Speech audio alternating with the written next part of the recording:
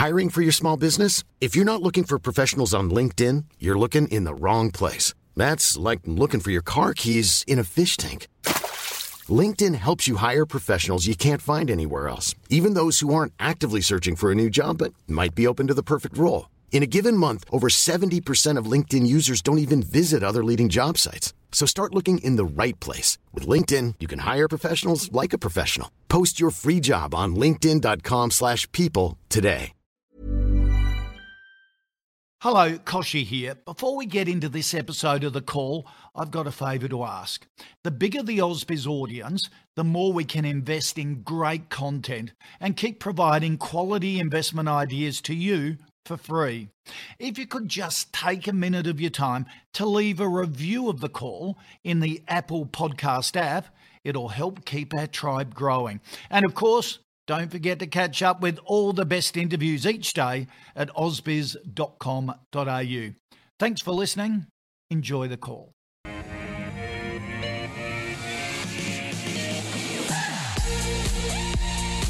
Hello, welcome back to AusBiz. Wherever you are joining us in lockdown around the country, it is time to stop binging on Bridgerton and start earning some money. That's what we'll do for you during lockdown. This is the time to take your lunch, have a sandwich, turn off Slack, and take 60 minutes where we'll look after your finances and point you in the right direction of making some money over the next 60 minutes or so. This is The Call, and we talk all things shares, particularly 10 stocks that you suggested that we analyse. We put it to an expert panel, and forget the young spunks from Bridgerton. We have Michael Wayne from Millennium Financial joining us and Andrew Page from Strawman. Good morning, gents. G'day, Koshi. Good morning. Great intro. Well, I've been chatting to all these people going, oh, we need something to watch during lockdown and all that sort of stuff. And I keep saying, well, the middle of the day, The Call is the one that you should be watching, and AusBiz throughout the rest of the day. So put this lockdown to good use, and we'll point you in the right direction of some stocks. How are you guys coping with lockdown, Michael? Yeah, look, bunkering up, I think. It's looking like we'll be, back out and about maybe September, November if we're lucky at this rate.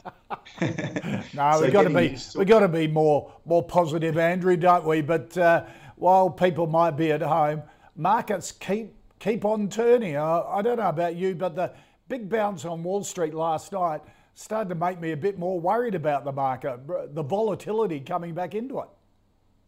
Yeah, I hear what you're saying. At the same time, though, the more things change, the more they stay the same. I mean, this is one thing, you could transport yourself to any instant in time in our history with the market, and there's always volatility and uncertainty there. So, yeah. I'm more on the eyes on the horizon kind of guy, trying to look 3-5 years out. So we'll see what happens over that time frame. And these sorts of things can bring opportunities. All right, before we start getting into analysing the 10 stocks you've asked us to take a look at, I choose a stock of the day, something that's been in the news. Thought we'd take a look at Service Stream. Doesn't come up too often here on The Call. I like to look at stocks that don't appear too much in the list because there's just so much choice on the markets at the moment. Service Stream has agreed this morning on a $310 million deal to acquire Lend-Lease's services business, with the deal to be funded through existing debt and proceeds from a $185 million equity raise.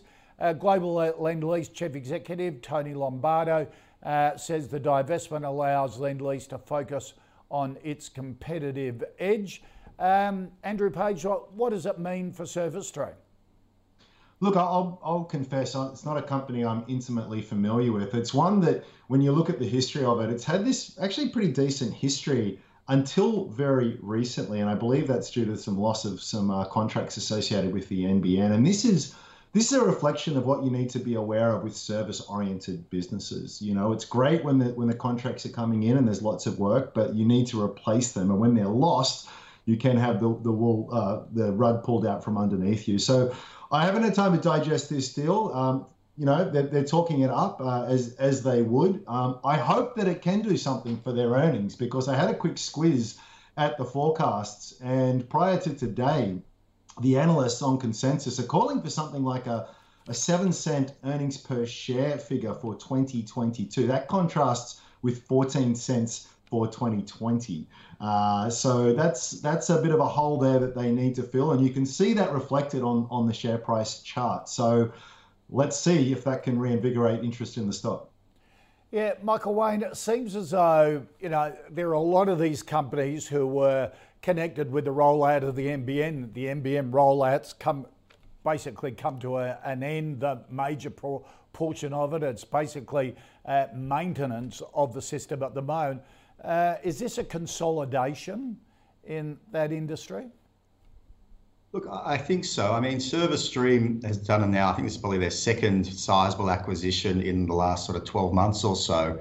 They're looking to diversify their earnings stream and reduce their reliance on the NBN. As you point out rightly, during the roll-up, it's all great. They're building more and more poles and wires, and the maintenance required in doing that keeps increasing. But as these things are built, it just turns to the maintenance side of things, which basically puts a handbrake on that revenue growth. And I mean, if you look at ServiceStream, I think their revenues last financial year dropped by about 20% or so.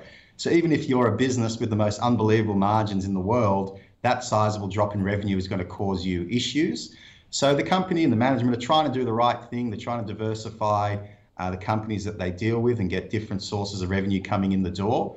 The reality is ServiceStream did have a pretty clean balance sheet, which has allowed them to go out and do these acquisitions. But if you're looking to pick it up, I'll be waiting to see how this diversification phase goes before jumping into it, because you want to get some confidence that the lost revenue from the NBN projects are going to be made up elsewhere.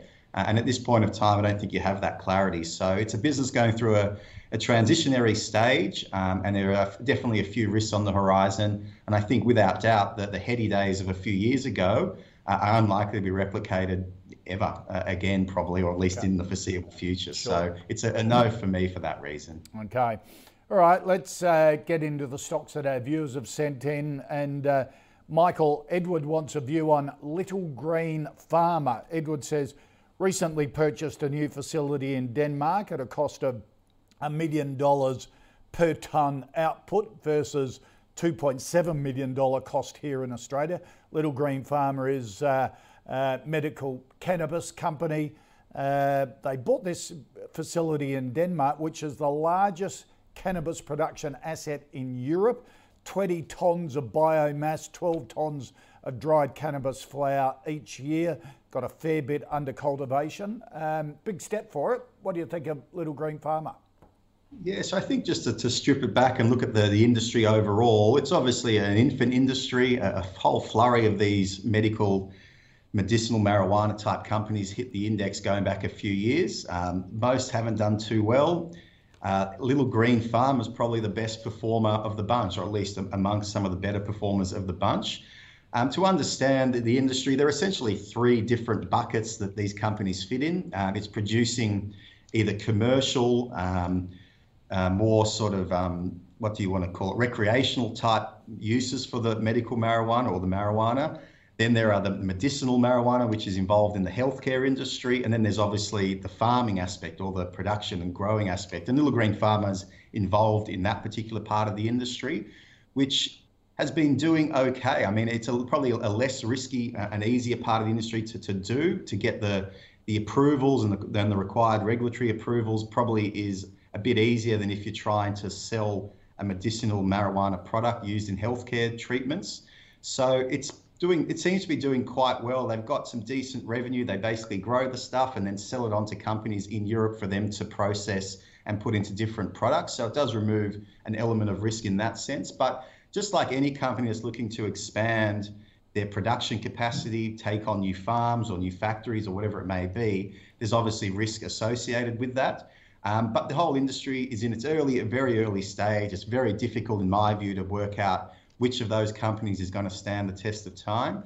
So out of a bunch, it's probably the best of a bad bunch. But the outlook is still very, very questionable. So it's a very, very high risk at this stage. So despite the fact that it does have some good contracts in place, does seem to be growing revenue quite quickly, given the fact that they're, buying new assets and increasing production, etc., does increase the costs associated with this company. So just because they're earning more revenue, it's not like it's flowing through to earnings anytime soon. So high risk, probably best of a bad bunch in a infant risky industry at the moment.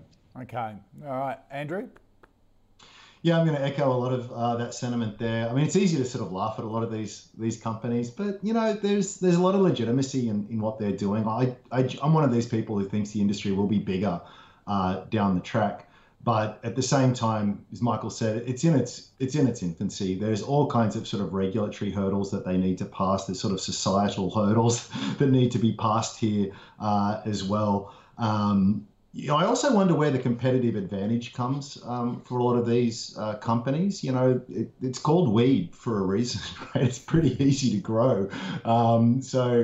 I imagine that it's one of these situations where even if the industry does end up being much larger in the future, that any demand growth will be easily met with any supply growth as well, and perhaps from jurisdictions that have a lot less barriers to entry than we might have here in Australia. So, look, it's interesting that their sales have seemed to have done pretty well. That's actually profitable at the last half, which was interesting. But they have tipped into cash flow negative as they've upped their R&D, as they're upped their employee count.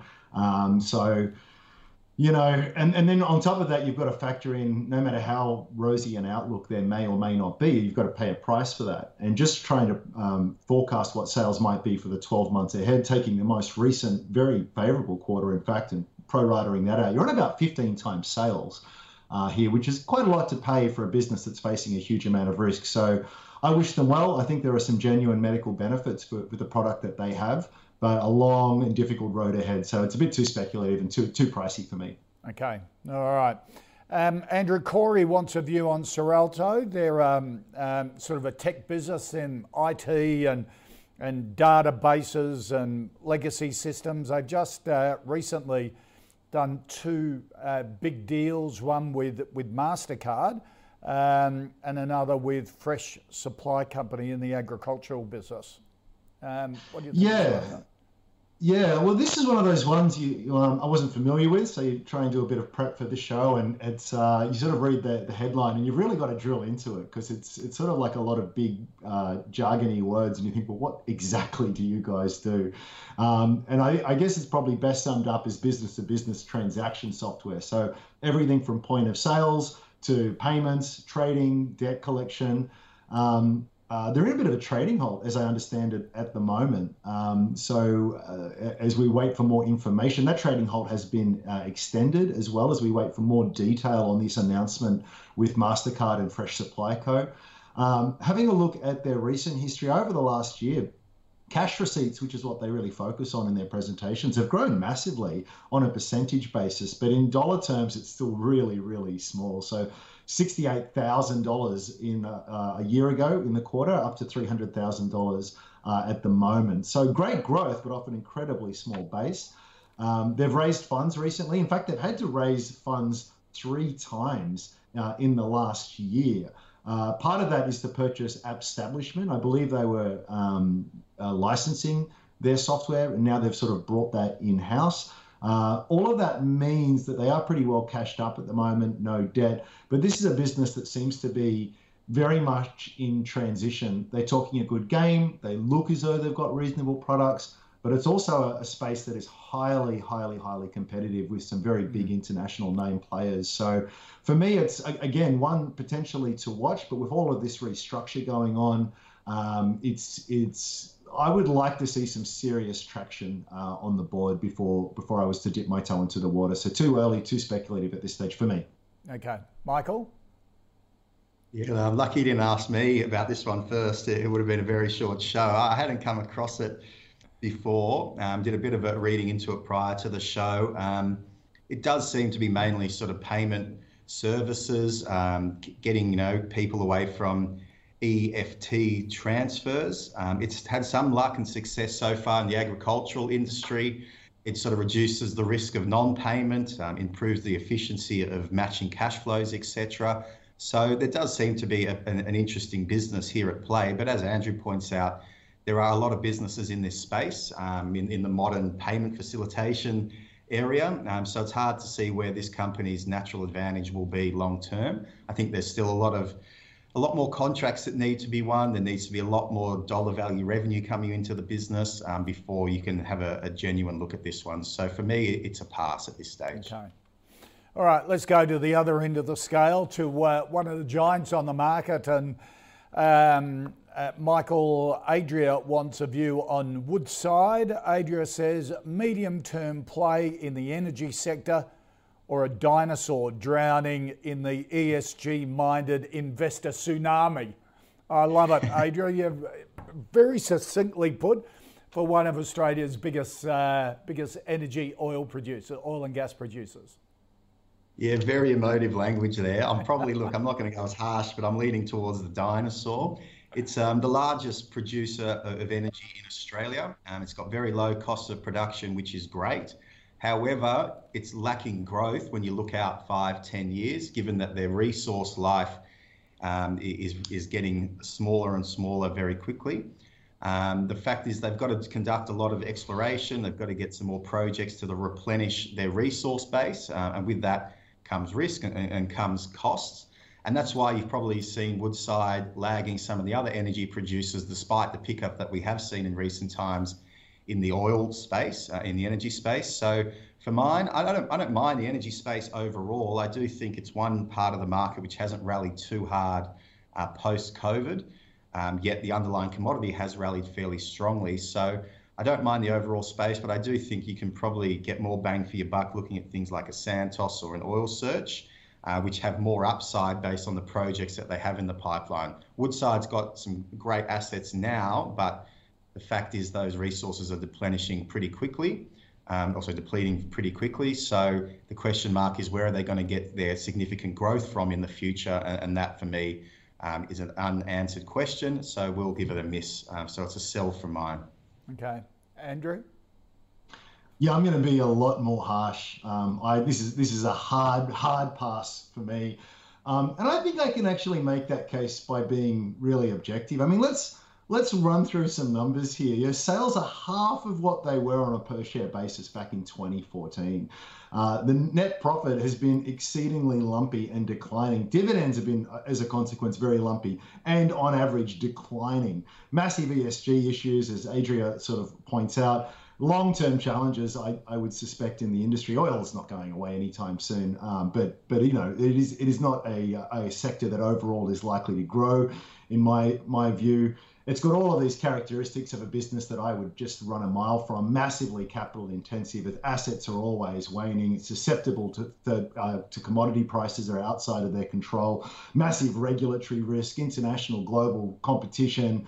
You know, what is there to like about this business? Why do people like these things? Yes, it's big. Yes, it employs a lot of people, but it does not create value for shareholders. And that's just an objective fact that you can make when you look backwards. So hope springs eternal. And, you know, through that long decline we've seen in Woodside, I'm sure there has been some savvy traders who have been able to pick it up when it's cheap and sell it off when it's had a bit of a bump. But you know, I can't do that. I've met very few people who can. So for anyone who's looking for something that's going to be a sort of a buy to hold in a portfolio, yeah, a lot of other better issues out there. Okay, so let me ask you the power of ESG at the moment. What is it? Environmental, social governance is what ESG stands for. How big a play, Andrew, is that in the market at the moment in terms of sectors like fossil fuel sectors and energy? Do you see it being a dampener for forever now? Look, it's one of these things. These themes come and go in the market, and this is something it's in the press a lot. A lot of people are talking about it now. So what that means short term, I'm not sure. But I would say this: I think a lot of these issues are becoming generally just more and more important for investors, and that is going to affect multiples going forward. And it's not just a sentimental factor as well. I think that, you can sort of take your personal views towards these things, whether it be an ethical or environmental concern, and just be a hard-nosed realist in terms of what this means. I mean, the industries that these guys operate in, we've got a lot of technological investment in renewables and replacement sort of things. There's a big transition that's underway globally. A lot of these businesses, I would argue very strongly, their true profitability is masked by a couple of factors. One, a very big, if I was an economist, and I'm sure you could get some really smart economists on here to argue this, is that there's a lot of externalities that these companies don't pay for, which I think if were priced in would make the economics very different. And also too, what I think a lot of people don't realize, and I point people to the Australia Institute here, do some incredible research on this, is just how many subsidies these guys get, like fuel subsidies and the rest from the government as well. So it's this weird thing where people prop it up because, it employs lots of people. And I think even while it does employ a lot of people, that is exaggerated to a great degree. So again, why would you want to be involved in anything, whether it's Woodside or these broader companies that are being exposed to these ESG concerns, which actually have some real validity behind them? It's just, you're sailing into the wind. Go where the fishing is a lot easier, I say. Yeah, Michael, how are you finding amongst your clients and the market the impact of ESG considerations before an investment decision's made? Look, to be honest with you, not a great deal, which is a little bit surprising. Obviously, occasionally there's a client who raises it here and there, but I do think a lot of it is driven by the media. And the fact of the matter is that there are, I think, about $53 trillion worth of funds under management now allocated towards ESG type investments. So I think it's driven mainly at an institutional level initially, and obviously now the more it's talked about and the more it's in the media and in different investment forums, etc., that the retail clients are starting to become more noticeable of these types of issues that are confronting investors. So I definitely think it's going to grow significantly. There's a lot of advisors out there who are looking to sort of jump ahead of it and sort of position themselves as ESG specialists. But on a day-to-day basis, from the clients that we're speaking to, it's not a huge factor in their investment decisions, but it is obviously growing off a very low base. So at this point in time, I wouldn't say it's the deal breaker. People first and foremost are looking to make money. That's hard enough at the best of times, but it's definitely becoming a bigger point, albeit off a very low base. Yep, okay. All right, let's move on to something a bit more conventional, and that's plumbing. James wants a view, Michael, on Reliance Worldwide, the huge organisation in terms of plumbing, heating, smart homes. And recently, I was really interested, they bought one of Australia's largest producers of high-quality copper-based alloys and processes, new and recycled. Apparently, Reliance would sell their copper for recycling, a lot of their products, to LCL, and they liked the business so much they paid $37 million for it. Interesting transaction. Yeah, definitely. Look, this business has been a terrific growth company over the last decade or so. They are pretty much vertically integrated when it comes to the plumbing industry. Their key product is this shark bite technology, which has really taken off globally.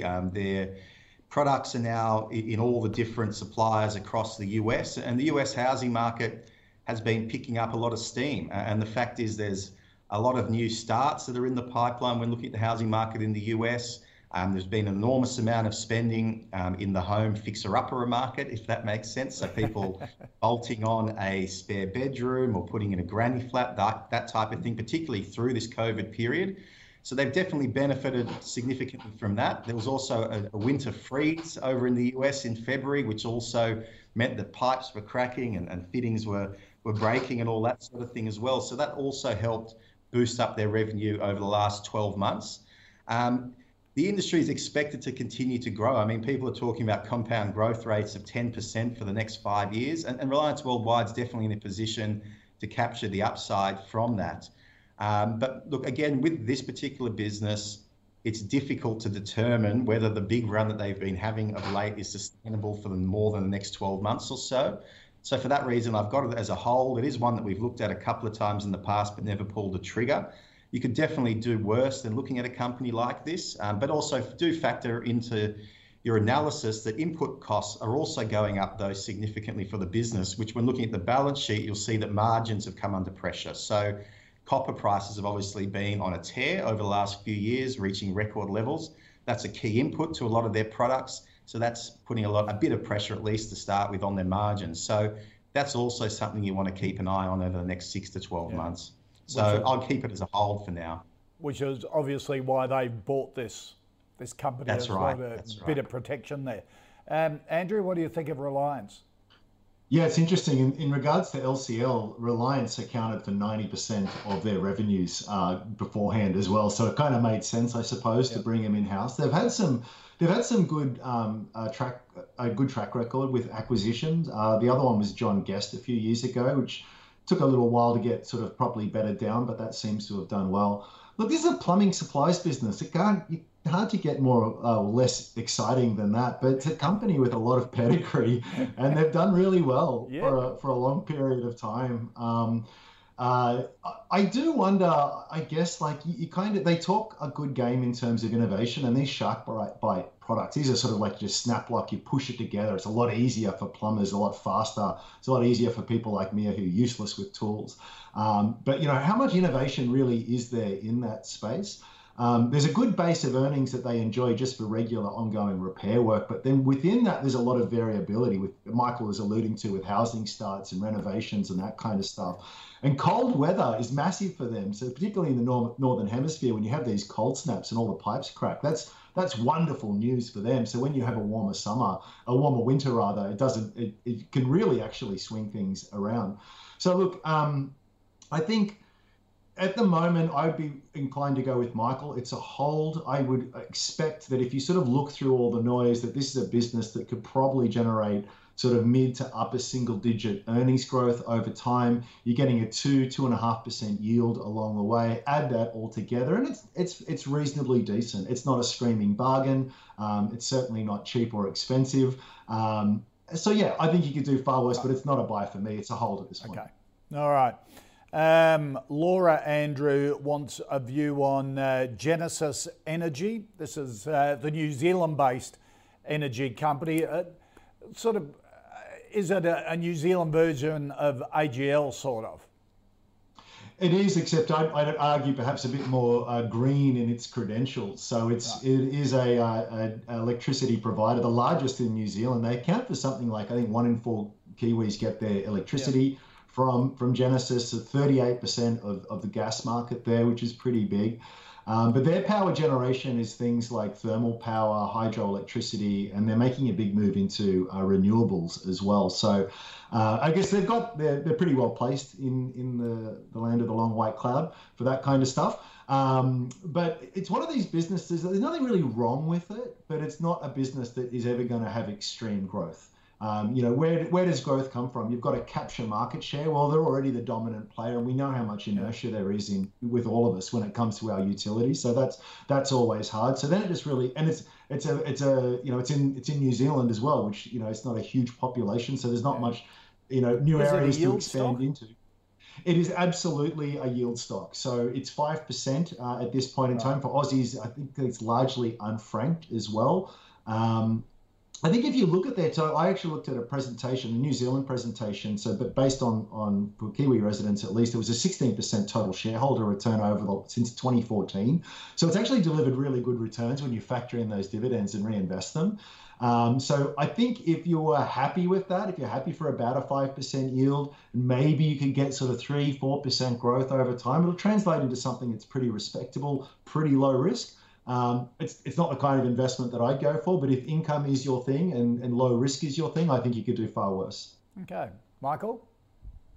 Yeah, look, it's a pretty generic staple kind of product, so it's hard to get too excited about. They're definitely positioning themselves for this ESG environment. They're talking about phasing out coal generation by 2030 and focusing mainly on gas and other forms of power.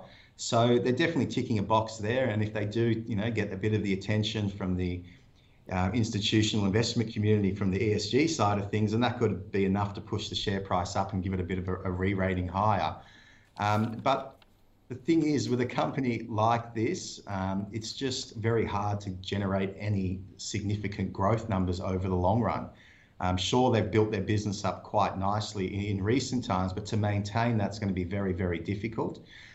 New Zealand definitely has the geographical makeup and physical form to benefit a lot from renewable type energy, and that will always be a positive in the minds of the ESG community. But in the end of the day, you've still got to go out and you've still got to sign up new clients. You've got to get people to roll across from competing providers, and that's a slow game at the best of times. And without that, it's just a natural growth in the population that drives your growth numbers. So from that standpoint, it's a conservative, old-fashioned utility type business with a bit of a modern twist when it comes to the renewable energy type generation that this business is embarking on. So for mine, it's a sell, just because I think there are better investments out there in the market, but it's not the worst company by any stretch. Yep. Okay. All right, let's just recap the first 5 stocks. Service Stream, a no from both Michael and Andrew. Same with Little Green Farmer and Seralto, and also Woodside. Preference in that sector, in that energy, oil and gas, is for Santos or Oil Search rather than Woodside. Andrew sort of thinks it's been a perennial underperformer, and the stats certainly back that up. Reliance, a hold from both, and Genesis, a sell from Michael. Andrew's not interested, not in his wheelhouse, but if you're an investor that wanted good dividend yield, good income return from a very conservative investment, well, then maybe this could be on your watch list going forward. Here at the call, we've been tracking our own fantasy portfolio since the 1st of July last year, thanks to our partner NAB Trade. All the stocks that get 2 thumbs up from our expert panel go into the portfolio. So let's get a check on how it is performing for the week. We're down 1.5% for the month, 0.7% for the year to date from July 1, up just over 34%. Taking a look at some of the stocks recently added, Global Data Center Investment Fund, Strike Resources, Venturix Resources, Galaxy and Flight Centre. Some of the stocks removed, Premium, McMahon and Bega Cheese. Now you can check all the stocks in the calls portfolio. Head to ausbiz.co/portfolio.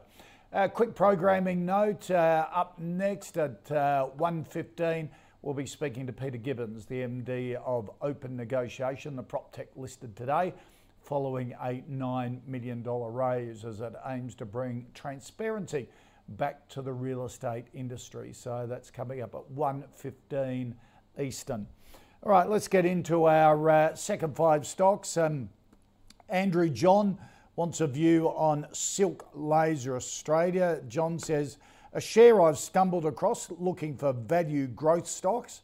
Would love to hear the views of the experts. It's a specialist network of clinics, 53 clinics in the network throughout metropolitan and regional Australia in non-surgical aesthetic products and services. Basically, it's cosmetic surgery.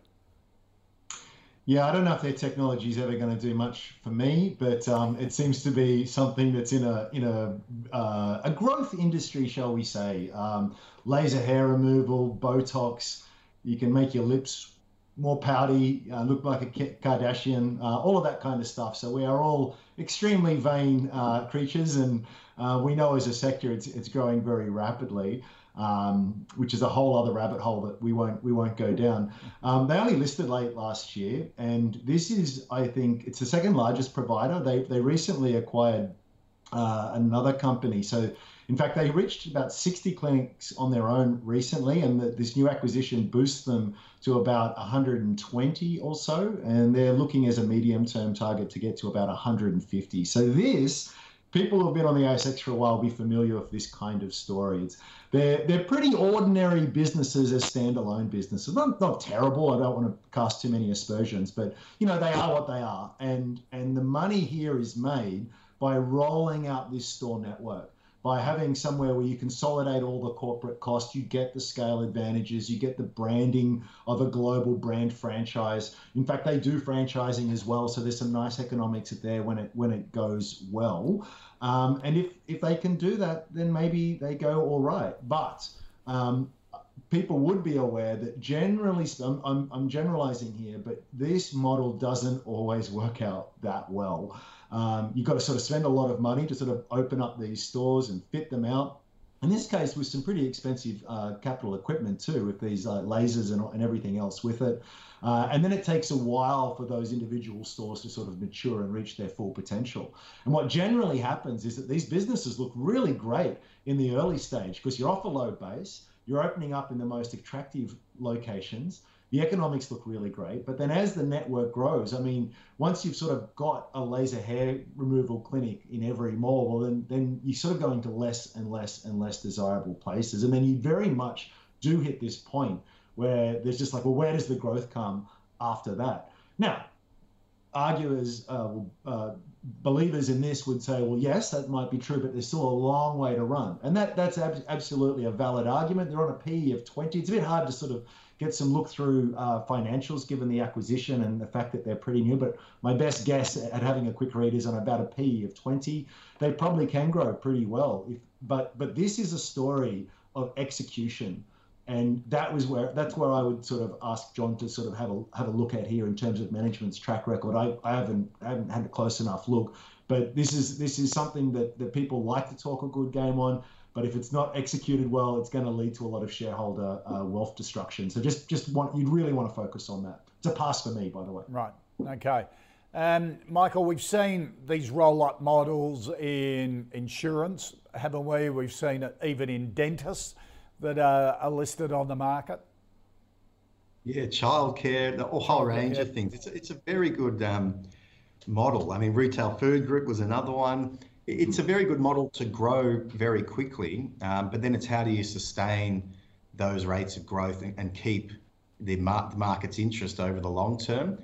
There's no doubt that the vanity is a huge thing in the population these days. If you look at last year, facial cosmetics across the industry saw 25% growth. There was a 15% growth in anti-wrinkle injectables or Botox. So there's natural tailwinds across this industry, and this business is obviously looking to capitalize on that. And Andrew raises some very good points. The economics of these acquisitions make a lot of sense. You buy a bunch of private clinics on, say, a multiple of 4 or 5 times, then you incorporate it into your listed entity, and all of a sudden those same investments are now valued at 20 times.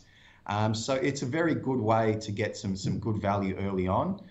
It's just a matter of whether they can sustain it, and that's the big question so far. Without having seen their prospectus and their pro forma numbers, it's very difficult to make a judgment given the business is only very recently listed. But I do think I'm going to put myself out on a limb and say in the next couple of years, I dare say this business will grow very, very quickly. But you've also got to get a good understanding of the regulatory framework when it comes to these different sectors and these different businesses and industries, because I'm sure you're going to have a certain number of staff in each of the clinics. There's going to have to be a certain number of nurses, or you're always going to have to be constantly upgrading your equipment and repairing your equipment and getting the latest and greatest new products in.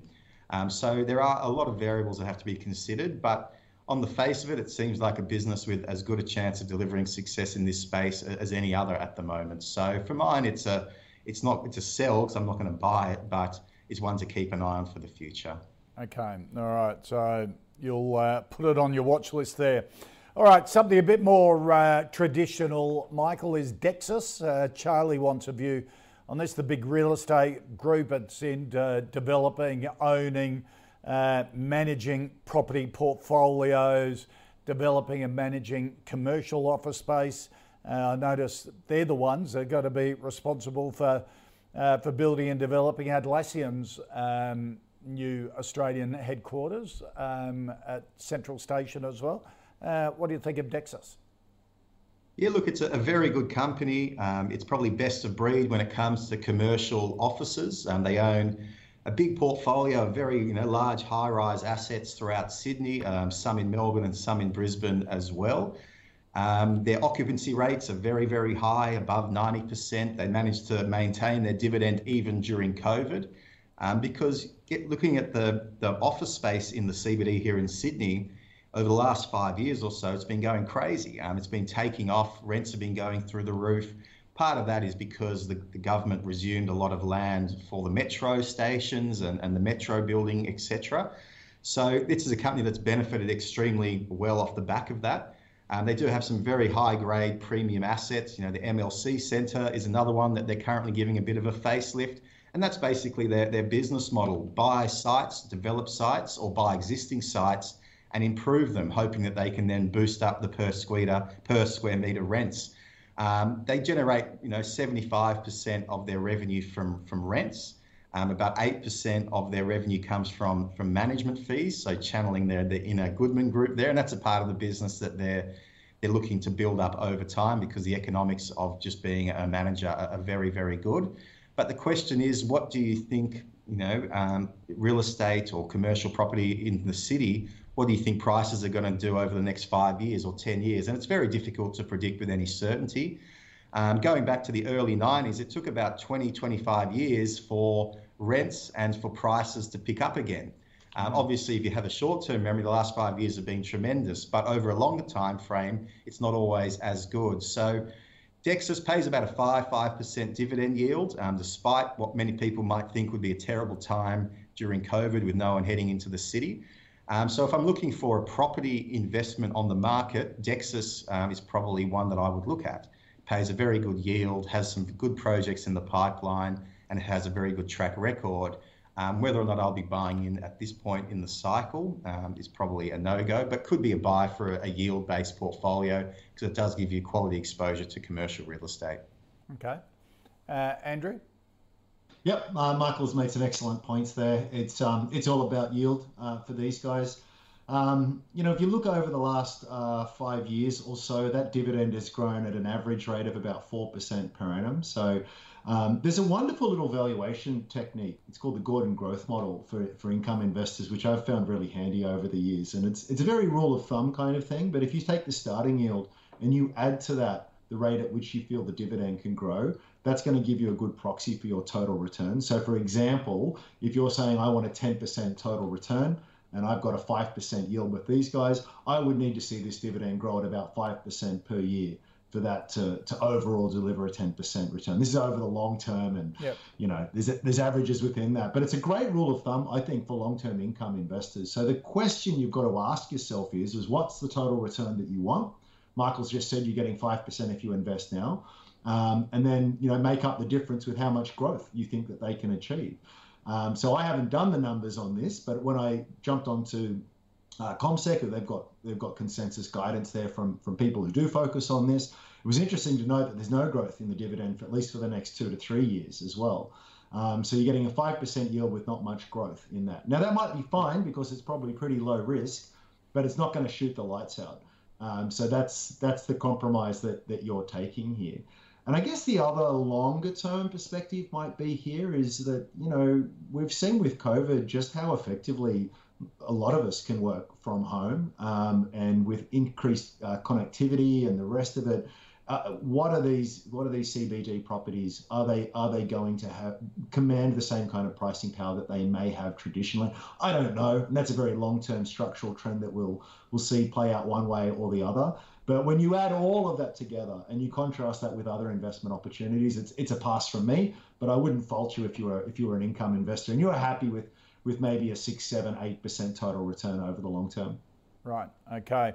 All right. Sticking with the property area, but in a different version of it, Andrew, Max wants a view on Scentre Group, another real estate investment trust, but this one that operates all of the Westfield shopping centres in Australia and New Zealand, and of course Unibail Rodemco does all the overseas Westfield shopping centres.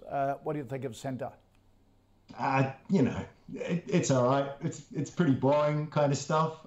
Same kind of thing as with Dexus, right? Yeah, I mean, there's some great assets there. 42, I think, Westfield Centre's there, and you know, everyone in the world goes to a Westfield at some point.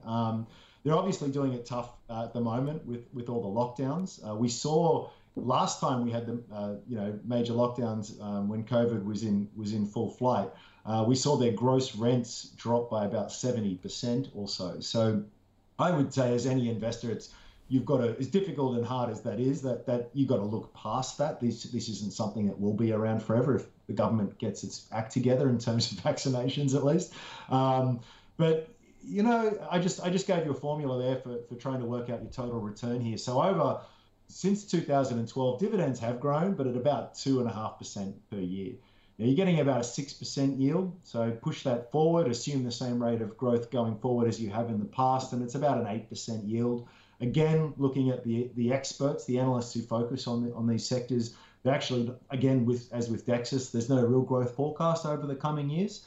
So very safe, very reliable, very boring, very mediocre in its returns, but a lot of people really like those dividends. And if that's you, again, it's okay, but not for me.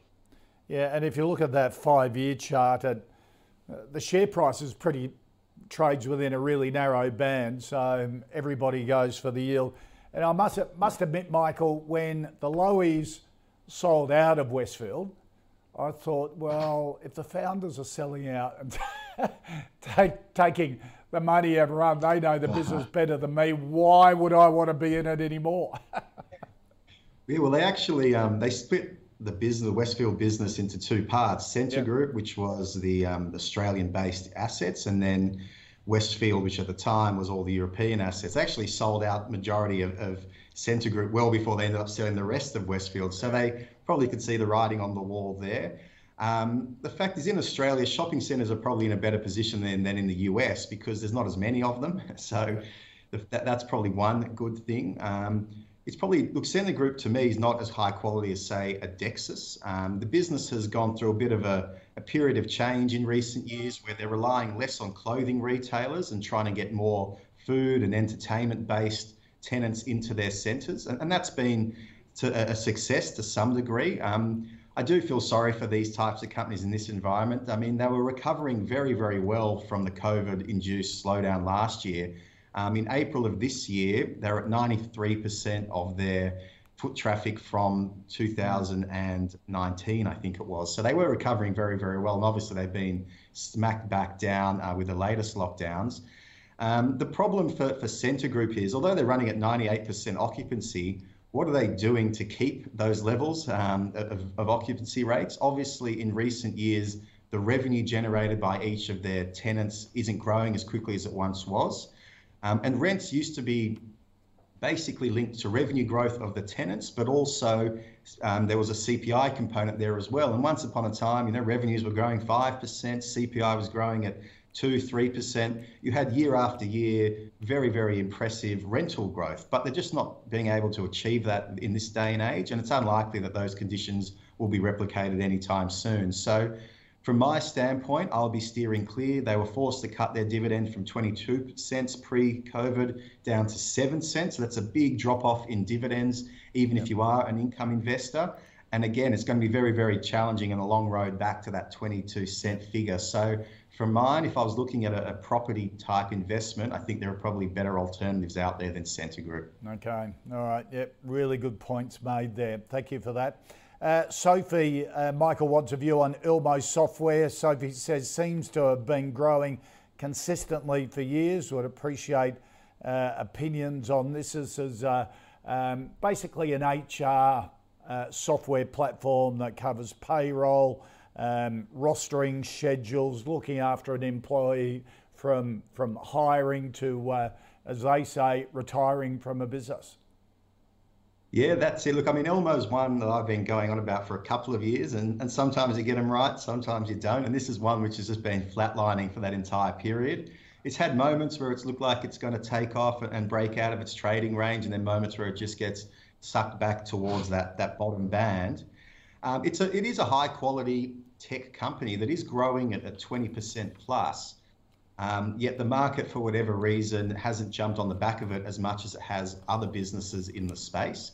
So when you look at Elmo, it probably trades on 15 times revenue, 10, 15 times revenue. Something like Xero's up around 30, 40, 50 times revenue. So you can see that for a similar type of business, which is growing at a rapid rate, even faster probably than Xero, it's not getting the same market premium. And that's probably because it hasn't got the runs on the board over the same length of time. But if you look at all the key metrics, things like churn rates, customer retention, you look at margins, you look at revenue growth, they've all been very, very good. Churn rates did take a little bit of a hit with COVID, same with customer retention, but it was only a very small hit from very, very lofty levels. And that's possibly why the market has been put off it in more recent times. They probably want to see the company recover those key metrics as they emerge from COVID. COVID, on one hand, has been a negative for them because they haven't been able to maintain the same sort of sales regime as they once did to keep on bringing on new customers. But it's also been good in a way where many smaller businesses are being forced into the cloud away from more traditional ways of managing your employees because of the work from home environment. So that has been a positive for them. The adoption rates have been okay for that reason.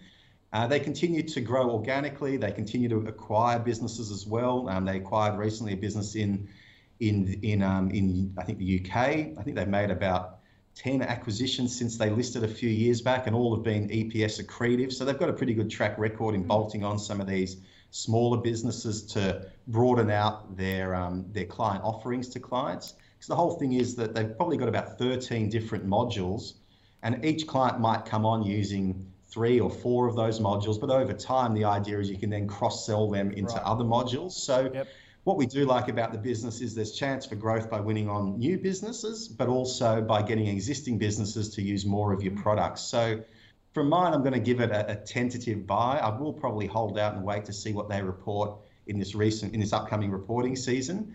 They have been meeting expectations on guidance, but I think the market's been looking for them to blow the market out of the water with an announcement that exceeds expectations. That hasn't been forthcoming.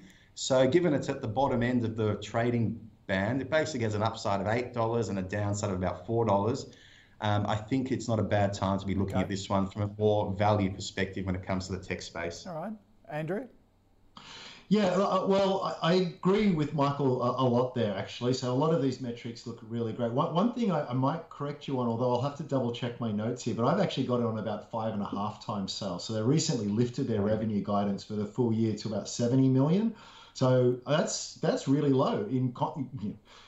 20 years ago, we would have said that was ridiculously high, but these days, these days it's not too bad. I would argue. Oh, and by the way, they've raised their guidance. Back in a couple months ago as well. As Michael said, the top line growth has just been exceptional. I mean, their sales have tripled since 2017. So what's the market missing? I would argue the market's probably losing a little bit of patience here in terms of the actual money that's going to come out at the bottom end here. So while sales and revenue has tripled since 2017, more or less, in fact, a bit more when we get this year's numbers in, or FY21s, the net the losses have increased. We've gone from a loss of $1 million per year in 2017 to $18 million on a statutory basis last year. So it's one of these businesses that's just growing and growing and growing at the top, but the costs are growing and growing. So I think investors are sort of getting to the point, it's like, well, come on, show me the money kind of thing. Now, that's not unusual. It's okay if you do that. But what I would be looking for here is for them to actually stabilize that cost base and actually start to unleash the potential in terms of operating leverage here. So until that happens, I'd keep it on a watch list. But for all of the reasons that Michael outlined, absolutely, there's a lot of stuff to like here. Big market opportunity. I just want to see some more cost control. Okay. All right. Our final stock is BetMakers. Sean wants a view on this. Andrew saying the share price fell after the Tabcorp offer.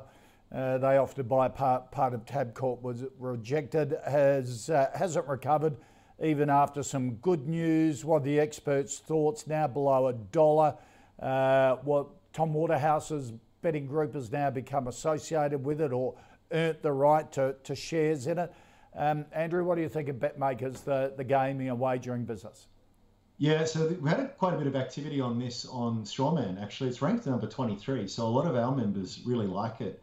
It's a bit hard to sort of look through at the moment. This Tabcorp potential acquisition is going to be a very big deal if it gets over the line, but whether that happens or not, a big part of that is going to be paid in shares. So the further the share price falls, the more it's going to cost them. So that's a really interesting dynamic that's going to play out here. One of the points that a few of our members have made here is that Matthew Tripp, a lot of the viewers will be familiar with this guy. He started Sportsbet. He made an absolutely outstanding return on that. Very savvy guy in the industry. He's got a strategic investment in there, and he stands to benefit really nicely, I think, through some options if he manages to accelerate some growth in this business here. So that's interesting.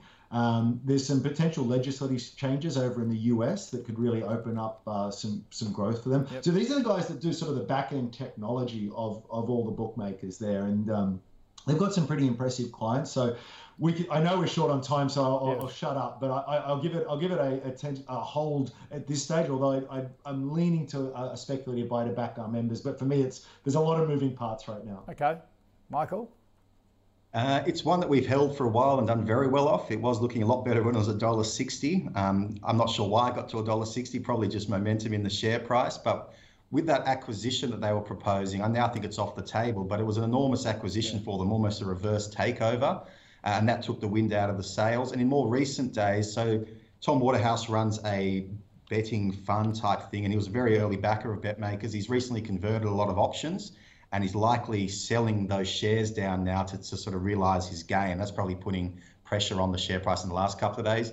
We have it as a buy because they are doing a lot of good things, and we like the fact that they're a sort of a tech business in that betting space. But it's a speculative buy. Obviously, it's a still small and emerging business. Okay, all right. Michael Wayne from Medallion Financial, great to have you aboard today. Always great to catch up. And Andrew Page, likewise, with you from Strawman. Good to see you guys. Just to recap our final five stocks, Silk Laser, a no from Andrew. It's on Michael's watch list. Dexus, a no from Andrew. Michael says a good yield stock and a good property company if you want yield. Centre Group, a no from both.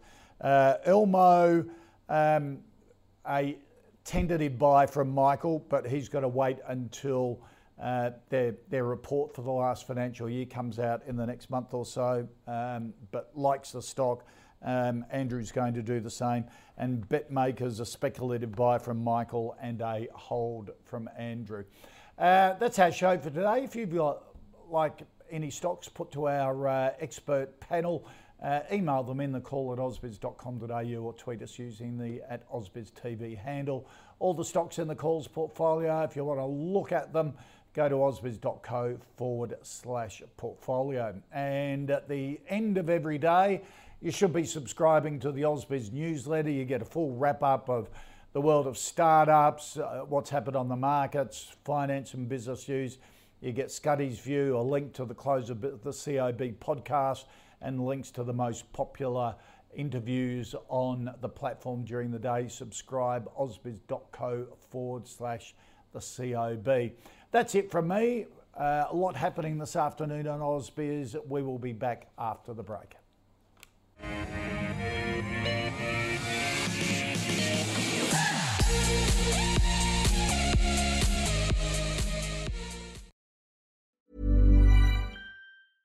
Cool fact, a crocodile can't stick out its tongue. Also, you can get health insurance for a month or just under a year in some states. United Healthcare short-term insurance plans, underwritten by Golden Rule Insurance Company, offer flexible, budget-friendly coverage for you. Learn more at uh1.com.